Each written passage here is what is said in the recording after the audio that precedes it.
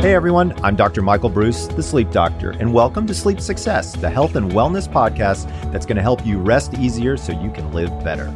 On this episode, have you ever wondered how a body responds to life in outer space? Well, today, you're going to find out.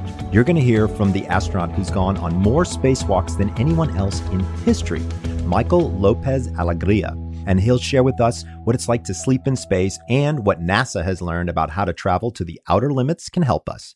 But first, let's get to the wake-up call. This is the part of the show where I talk about things that are in the news that you might find interesting that have something to do with sleep. Some news in the sleep product and technology space. Bedmaker Sleep Number has launched a new consumer-based research project aimed at identifying underlying physiological warning signs of health issues. The product will involve the users using its Sleep IQ technology beds who opted to be part of this research. So this is a great use of tech. That way we can learn out in the field what's going on. You know, many times when we do research studies, we oftentimes see it in a different kind of environment, not a home environment. So I think it's pretty progressive that Select Comfort has said, hey, let's use our technology to maybe collect a little bit of data. So hopefully we can all learn a little bit more. To be fair, though, there's lots of ways to collect data on yourself if you're interested in doing so. As many of you know, I wear an Oura Ring. There are also other trackers out there. So if you're looking for tracking, there are many different options. But this is really interesting that they're now using their tracker technology for the greater good. In another story, let's see here. Oh, this is fascinating. Archaeologists working at a site known as the Border Cafe in South Africa have found evidence that people have been using a grass bedding to create some sort of a comfortable area for sleeping and working on at least 200,000 years ago. Yes, folks, we've been seeking comfort for quite a while. These beds were discovered consisting of grass from the broad-leaf I don't know, what's it called? A Pentecoste. I'm not sure I'm even saying that right. Were placed near the back of the cave on ash layers. The layers of ash were used to protect the people against crawling insects while sleeping. You know, this makes a lot of sense, right? I mean, if you're going to be sleeping in a cave, you don't want any creepy crawlies all over you in the middle of the night. I don't think that that's particularly surprising to me, although it would be kind of cool to see if that technology would be useful in one of those like reality TV shows like Alone or Survivor or one of those things. I wonder what those guys use to sleep on. Maybe they make their own grass beds. It'd be kind of interesting. Let's see. And the final one is, everyone knows what Netflix is, but have you ever heard of Restflix? So, yep, it's a streaming service offering more than 20 live channels, all designed to help you fall asleep faster and enjoy a more restful night. Subscription are on sale for as low as $29.99 for 12 months. Let me tell you something. I saw this story and I called that guy up and I said, I love this idea. It's great. You know, I'm like the only sleep doctor in the universe that's been telling people that it's okay to fall asleep with the television on. But this Restflix has done something a little bit different. What they've done is they have added visual to things like binaural beats, things that have got a little bit of science behind them, a little bit of soothing, a little bit of relaxation behind them. So I'd keep my eye on Restflix. I think these guys are doing something pretty cool and pretty special. And now it's time for your sleep story with astronaut Michael Alegria. Hey, everybody. My guest today is literally out of this world. He's an astronaut who's completed 4 NASA space flights, 1 on board the International Space Station, and 3 shuttle flights. He also holds the NASA record for the most spacewalks, 10, that totaled 67 hours. Think of that. He spent almost a week and a half walking around in space. That's amazing. His longest space flight is 215 days, and that's the third longest in all of history. This year, he was selected to be inducted into the United States Astronaut Hall of Fame. He's retired now, and he spends his time consulting with many of the space companies out there. Captain Michael Lopez Alegria, thank you so much for coming to the show. Thank you. If you call me Captain, I'll call you Doctor. How's that? All right. Well, then we're just going to skip that and we'll start to go for Michael and Michael because that's going to make it a lot easier for us. Works for me. Perfect. The show is called Sleep Success, and what I try to do is have a diverse group of guests who can talk about their stories, maybe finding new ways to help people live better, healthier lives. So I'm very excited to talk to you about your experiences. So I'm going to just barrel right in and ask you, can you enlighten the audience as to how do astronauts approach sleep? Well, we never seem to get enough of it. It's a lot like we are on Earth, and it depends on what part of the job you're in. When we're not training or flying for a space mission, we have a ground job, and generally, it's at home, but often it involves some travel. So we have the occasional jet lag issues, but that's nothing new to your audience, I'm sure. Right. In space, we have quite a different regime, which we can talk about if you'd like. But in general, we have to pick a time zone because we're going through them pretty quickly. Right. We happen to use, for the most part, Greenwich Mean Time. And we wake up at 6 a.m. GMT and we go to bed at about 11 p.m. And we do that, Monday through Sunday, so 7 days a week. Sometimes we have operations that have to occur in the middle of what would be our night, and we do what we call sleep shifting. Interestingly, we have a couple of approaches to that. Our partners on the space station, the Russians, like to do what they call slam shifting. Oh, what's that?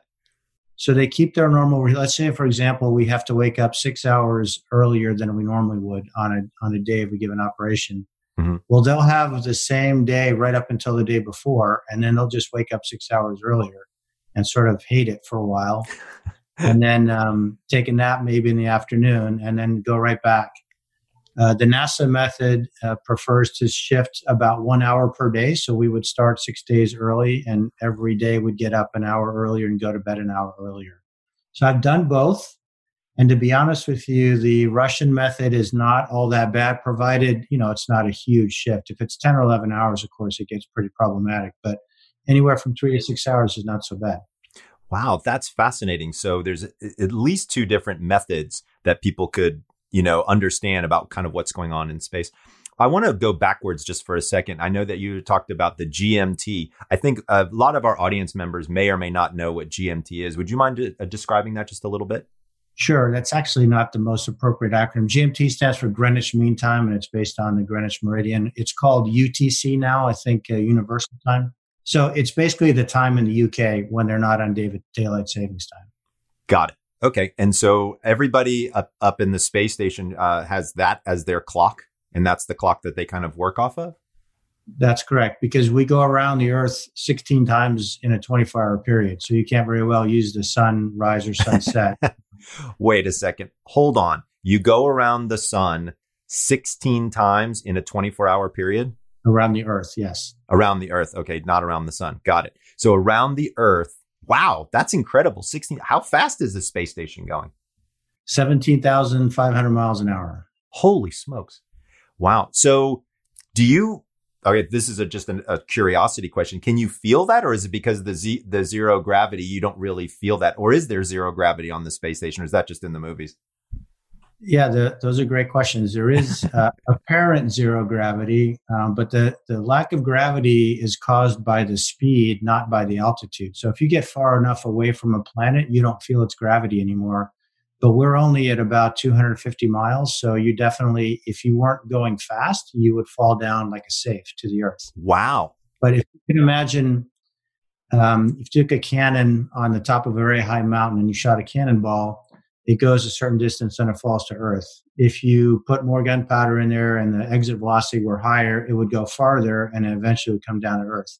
Well, if you shot it fast enough, it would go all the way around the Earth. And if it weren't for air resistance to slow it down, it would stay in orbit indefinitely. And so the reason that we don't feel the speed is not because there isn't gravity, but because there's an atmosphere. We're in a vacuum. So if you stuck your hand out the window, first of all, you'd suffocate because there's no air, but you wouldn't feel any resistance like you do when you're driving down the street with the window open. Fascinating. That is fascinating. So you must have a pretty sophisticated lighting system up there, right? Because do you create your own like sunrise and sunset? How does that part work? Well, we actually do have some sophisticated LED lighting up there that can be tuned. As I'm sure you're aware, there are different colors that are more appropriate for morning or evening. And so it can be managed from the ground or set locally on board. If you want this sort of gradual wake up in the morning, you can have it be a certain way. And then as you get toward the end of the day, it can go more from the blue to the red. Mm-hmm. And in the middle of the day, you're just in normal, the whole spectrum of light. Got it. Is there a difference between sleeping? Well, let me ask you the question a different way. Have you ever had to sleep on a shuttle? And is there a difference sleeping on a shuttle versus at the space station? Or do you take the shuttle to the space station and that happens fairly quickly? No, I had 3 shuttle missions or about 2 weeks each. So I spent several nights on board. And really the only difference is that on the space station, we have what we call Sleep Station, which is kind of like our little telephone booth sized home. And sleeping on the space shuttle is more like camping, where you have to roll your sleeping bag up every morning and clean up your space. But on the sleep station, you can of course leave it there. Now the sleeping bag doesn't have to be on the floor. In fact, it's rarely on the floor. It can be on the ceiling. It could be on the wall. Again, in the absence of gravity, it doesn't really matter there is no up and there is no down. Do you guys have to like Velcro yourselves to the side of the hull or anything? Or do you just kind of get in the bag and float all around? Well, that's the point of the sleeping bag, is that it's tied down and it keeps from floating around. But it's funny you should mention that, because one of the things that you really miss is that sensation of lying down, which is so gratifying. And so some people do actually Velcro themselves to the wall or bungee themselves to get that pressure that holds them against something firm. Okay, I've got a weird question. Do you need a pillow in space? For the same reason some people do. They actually Velcro a pillow to their heads so they can feel the sensation of the weight of their head on the back of their head. So when you're moving that quickly, you've basically created an environment there. And so what things happen to your body? Like what would happen physically to you while you're in space? In terms of your sleep, do you find that you move in terms of your circadian rhythm? Does that have a tendency to move in different places? Do you find you have different kinds of dreams? I'm very curious as to what is sleep like actually in outer space. Well, what I found was that I was generally pretty tired by the end of the day. And so I didn't have any trouble falling asleep. But whereas on Earth, if you wake up in the middle of the night, you might just roll over. There is no rolling over, right? And so I kind of missed that sensation. So it takes a little while to get used to it. The sleep shifting that I described earlier can be really tricky. And so we have, different, I guess, degrees of medication that we can use, all the way from a short acting sleeper to, an Ambien or a Zolpidem to put us to sleep for a little more longer period. Have you ever taken a nap while on a spacewalk? Spacewalks are pretty intense. Usually 6.5 to 7 hours outside. And there's a lot of prep that goes into it when you're getting suited up and purging the nitrogen out of the suit. And there's just a lot to do. So it ends up being a very long day, but there's definitely no time for nap. So you're up there, you adapt. How long does it take you to adapt to living, on the space station or once you get into the shuttle kind of situation where you start to feel normal again? Very, very qualitatively, I'd say it's about a month. I've only been in space a month or longer once, and that's my recollection. You definitely get more and more used to it as time goes on, but I think the curve starts to flatten out after about a month. Do you think that there are, I know we talk about jet lag. Is there space lag, you think? And is that kind of the same thing? Yeah, I think it's the same thing. Our jet lag is when we're doing that sleep shifting, because effectively it's the same thing, right? Gotcha. You're changing time zones. We don't have to travel. Well, I guess we're traveling the whole time, but it's the same exact effect. And so some of the same techniques are good for sleep shifting as they are for jet lag on the ground. Avoiding light certain times a day, seeing bright light other times a day, et cetera. Now, I know you're also involved with an app that helps people with jet lag. Right? Time Shifter. That's the place where you and I first became friendly. And you've helped develop that algorithm and actually use that. So when you were coming back down to Earth, tell us about that experience and sort of what did you notice changed about your sleep coming back down to Earth? So I don't really know if it's physiological or psychological, but man, the first day when you get back to Earth, you are exhausted. I know that in most cases, and particularly on my station flight where we came home in the Russian Soyuz capsule, it's a really long day. And so I was just flat out beat. And I think that plus the newly found sensation of gravity makes me really just want to take a big nap. Would you say that there are any lessons that you've learned sleeping in space that have helped you sleep here on our terrestrial marble that we're wandering around this universe on? Not so much from the space experience, but there's a lot of travel involved with training. When I was training for the space station mission, I was spending every other month between Houston and Moscow. Wow. And that's a long trip with a lot of time zones. And so for the first couple of days in each place, of course, you're suffering from jet lag. And some of the techniques that are incorporated into the Time Shifter app are the very ones that were being developed at that time. Again, the ideas of not seeing light at certain times, wearing sunglasses or exposing yourself to bright light, taking a nap, having caffeine, taking a melatonin at the right time, etc. The night before you leave, do you get insomnia? I would. I think I would. A little bit of that, yeah. A little sleeper at the right time is definitely a good medication at that moment. Are your dreams any different when you're in space, or do you dream about space type things like, experiences that you had up there? Or do you even remember your dreams up there? Yeah, no, you definitely do. I think, like you might expect, when you're in space, a lot of your dreams are in microgravity because that's kind of where you are at that moment. And I came back, I remember those sort of fading away. I would have have them less frequently. And now I don't dream of being in zero G hardly ever, although once in a while. Wow, that's amazing. That is amazing. So before and after, have you ever had difficulty with sleep yourself? Oh, sure. I mean, same things affect me as a lot of people. What's going on in your life, some noise or light or something that you can't control. Again, I travel a lot for my current work. So, it's what has really been clear to me is that sleep is extraordinarily important for your health, and sort of paying attention to how to maximize the quality of your sleep is important. I was thinking, and of course, I obviously don't have any experience in this other than the entertainment world and the movie world about what it's like. But, it feels like when you've got this view, right, of the Earth and you're so far away from it, it feels like it's one of those peaceful, sort of relaxing kind of times. Did you find yourself really kind of honing in and being in that sort of meditative state? Or was it just you're busy, it's a job, you're up there working type of thing? On shuttle flights, it's much more the latter, but on a space station flight where, we sort of we work Monday through Friday and half a day Saturday. So it's much more like a terrestrial life. You do have time to kind of stick your nose out the window and look and think. And you're right. It is an extraordinarily unique site, very,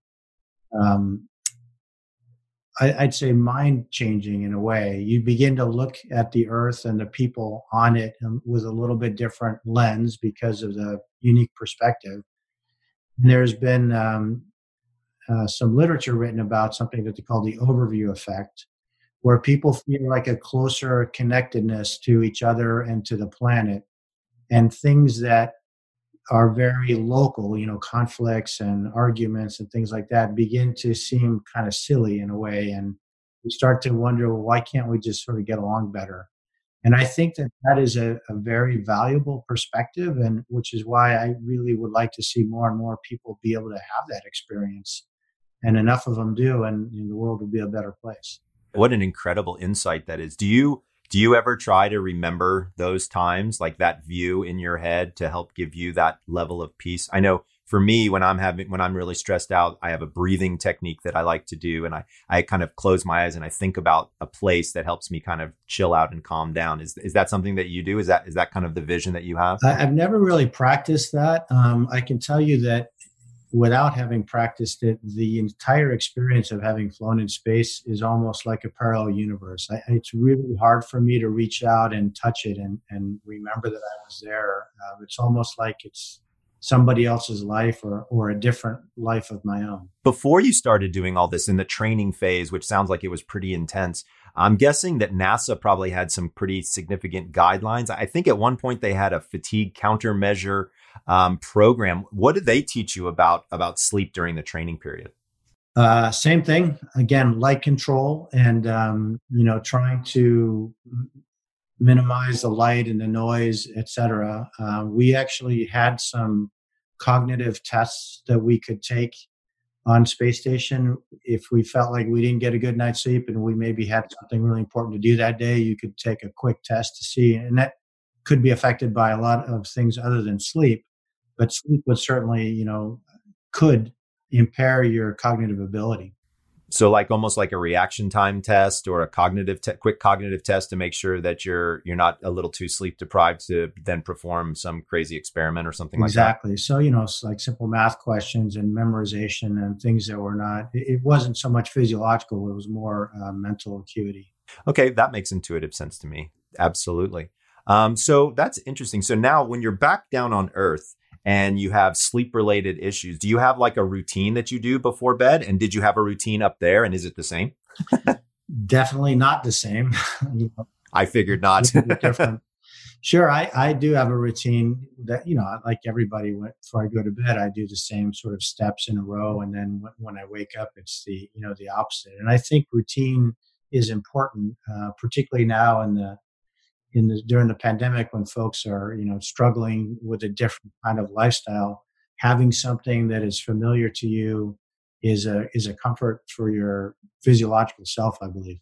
I couldn't agree with you more. I know my morning routine is one where I have to do a few specific things in order to kind of wake up in the morning. I do a couple of deep breaths. I drink a bottle of water. I actually get some sunlight, go outside, and get a little bright light. What kind of things do you do in the morning to wake up? I'm sure our audience would be curious to know. Well, top of the list is I make myself a nice cappuccino with a very authentic Italian semi-automatic coffee machine. Oh, that sounds awesome. And I generally have a routine where I'll take that coffee and I'll sort of slowly get my day going. I've always been a night person, and I think you would know that there are different I do. Yeah.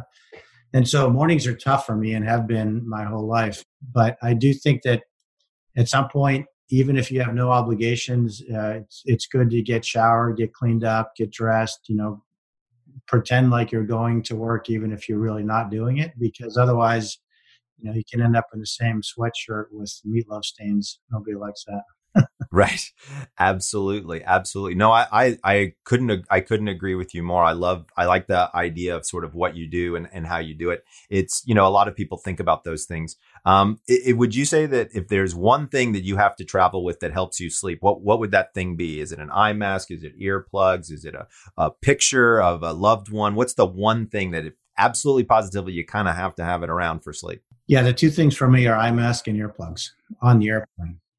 I generally don't use them if I'm in a hotel, but when I'm on the plane, I can't. It's tough to do it without them. How about in space? It's got to be pretty quiet in space, right? No, you'd be surprised. There's a lot of rotating machinery, fans and pumps and things like that. So same, eye mask and earplugs every night. There you go. Wow, that's fascinating. Now, I know back down terrestrially, it's very different sleep environment than it was up there. In terms of your sleep environment now, anything else that's disruptive to you? Kids, animals?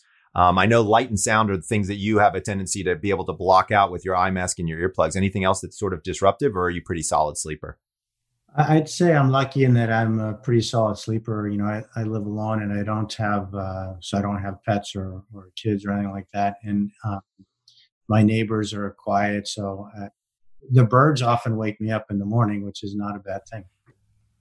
Yeah, I would say that's not a bad thing either. I think it's interesting, too, that you're a night owl, what I would call a wolf from my Power of When book. So here's an interesting question. Do they look at the chronotypes of different astronauts? Because being a night owl, maybe that has some sort of a special affinity or appeal. That sounds like it would be an interesting criterion to investigate. But the fact is that it's such an over-constrained problem with all these different variables that we don't get to that level. Well, this has been really fascinating. I know that everybody in the audience is kind of like ears glued to the earbuds, listening on board. I've got a couple of what I call rapid fire questions that I'd love to throw your way if you don't mind. All right, sounds fun. Question number 1, which side of the bed do you like to sleep on? Left, right, or middle? Left as you're looking at the bed. Left as you're looking at the bed. Do you like it to be cool or do you like it to be cozy? I'd say on the cool side. Got it. Are you falling asleep with TV or no TV? No TV. You like a firm mattress or a soft mattress? Firm. How many times do you hit the snooze? Never. If I hit snooze, I'm dead. I have to give up. I'll do it all. I love it. Starting sleep position. Are you a back sleeper, side sleeper, or stomach sleeper? Side. How many pillows do you use? 1, 2, 3, 4? One soft feather pillow. And last question, are you a bedtime snacker? Do you have a snack before you go to sleep? No, I generally don't follow the accepted methodology, and I eat dinner pretty late, so I'm not hungry when I go to bed. Well, this has been absolutely, positively amazing. I have enjoyed this tremendously, and I'm sure our listeners have as well. If people want to learn more about you, your exploits, maybe when you're speaking next, where can they go to find out more information about you? I have a website. It's mlaspace.com. That's the letters MLA and the word space.com. Fantastic. So I highly encourage you all to go check out mlaspace.com. It's amazing. He's got all kinds of incredible pictures and all kinds of information. You'll definitely dig it quite a bit. So thank you again, Captain. This was a really amazing interview. I appreciate your time, and we all appreciate your service. So thank you once again. It was a pleasure, Mike. I really enjoyed your conversation. Wow. I was just taking some incredible notes on an amazing interview. There's so many things that I learned, so many great takeaways here. First of all, I didn't realize that the space station goes around the Earth 16 times in a 24-hour cycle, moving at 17,500 miles an hour. That's pretty crazy if you ask me. It was also interesting to learn that they have a very sophisticated lighting system that can help with their 24-hour sleep cycle. I thought it was pretty cool that they all sleep in sleeping bags and they sometimes tie them to the fuselage. I thought it was pretty bizarre that they actually Velcro pillows to their head. Also, interesting that most people don't have a real problem falling asleep in space, and that their dreams, they definitely still dream in 0G. I thought that was pretty amazing. Prior to launch, I think it made sense that he could have a sleepless night or two. And so I understood that he had a very interesting sort of pathway for him to get to sleep. Sometimes that might involve using sleeping pills, sometimes not. But I think the most important thing that I learned from the captain, that we could all learn from the captain, was when he talked about the overview effect. So I looked it up on Wikipedia. And so believe it or not, there's a whole host of really interesting things going on with this idea behind the overview effect. So this is a cognitive shift in awareness reported by some astronauts during spaceflight. I'm taking this directly from Wikipedia, but what was so fascinating is there's apparently something called space buzz, and this can actually give children this overview effect. And so what Captain Alegria said that I thought was so absolutely fascinating was, he said, and I'm going to quote him, "When people feel closer to the planet, local things are silly. Arguments, conflicts, etc. just slip away. Everyone can get along." I thought that was probably the most poignant thing I've heard in quite a while. Thanks, Captain. So now's the time where I go to the mailbag and I'm answering questions from everybody out there. And let me tell you something, we've got some pretty interesting ones today. Sandy from Miami asks, "Dr. Bruce, what can I do to help remove the brain fog I have every single morning?" You know, I got to tell you something. This was certainly something I struggled with too, Sandy. But there's 3 things that I do that help with brain fog right away. Number 1 is I wake up at almost exactly the same time every single morning. This actually allows my internal circadian rhythm to know that it's morning time and start preparing me to wake up and slow down on a little bit of that brain fog. By the way, that brain fog is more than likely excess melatonin that's continuing to be produced because you're not waking up on a regular basis, or rather at a regular time. The next thing I do is when I sit up in the morning, I take 4 to 5 deep breaths before I stand. Then I grab some water. I usually drink somewhere between 16 and 20 ounces of water while walking outside and getting 15 minutes of sunlight. So listen to the 3 things that I do for brain fog. Number 1, I wake up at the same time every day, including the weekends, because we know this helps lower melatonin production while awake. Number 2 is I breathe when I wake up in the morning and drink 16 to 20 ounces of water. And number 3 is I go outside within 15 minutes of waking up and get direct sunlight. This absolutely helps with brain fog. The next question was from Sonia from Sweden. Wow, that's awesome. She writes, what is the right dose of melatonin? I've seen it in 3 milligrams, 5 milligrams, and even 10 milligrams. Sonia, I got to tell you something. You hit the nail on the head with this one. There's some very interesting things that have happened with melatonin production. In fact, about 2 years ago, there was a study done that showed that when they pulled melatonin off the shelves, in most cases, it wasn't even the right dosage in the capsule. So taking a look backwards, if you look at data out of MIT, we see that in order to have melatonin affect your circadian rhythm, you only need somewhere between 0.5 and 1.5 milligrams. Let me repeat that. In order to affect your circadian rhythm, which is what melatonin does, you only need somewhere between 0.5 and 1.5 milligrams. So remember, most people are selling it in an overdosage format. This can cause nightmares and many different side effects. So again, keep it low and slow if you're going to be using melatonin. Our final question is Joe from Arkansas, and he asks, Dr. Bruce, why do we dream? I got to tell you something, Joe. If I could answer this question, boy, oh boy, I would have a line outside my door.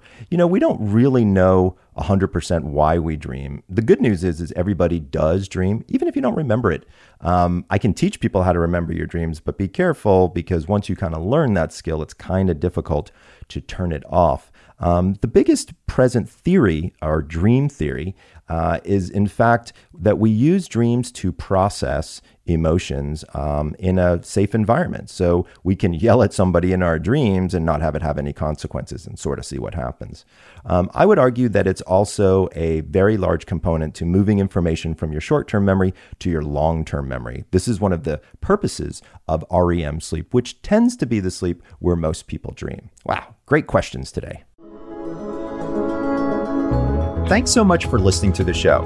If you know anyone you think might have a fascinating sleep story and make for a tremendous guest, please send me an email at drbruce@thesleepdoctor.com. That's DRBREUS@thesleepdoctor.com. If you want more information, feel free to visit my website, thesleepdoctor.com. Sleep Success is a Mant Bros production and executive produced by Michael Mant. I hope you learned something new to help you live better. Until next time, sweet dreams.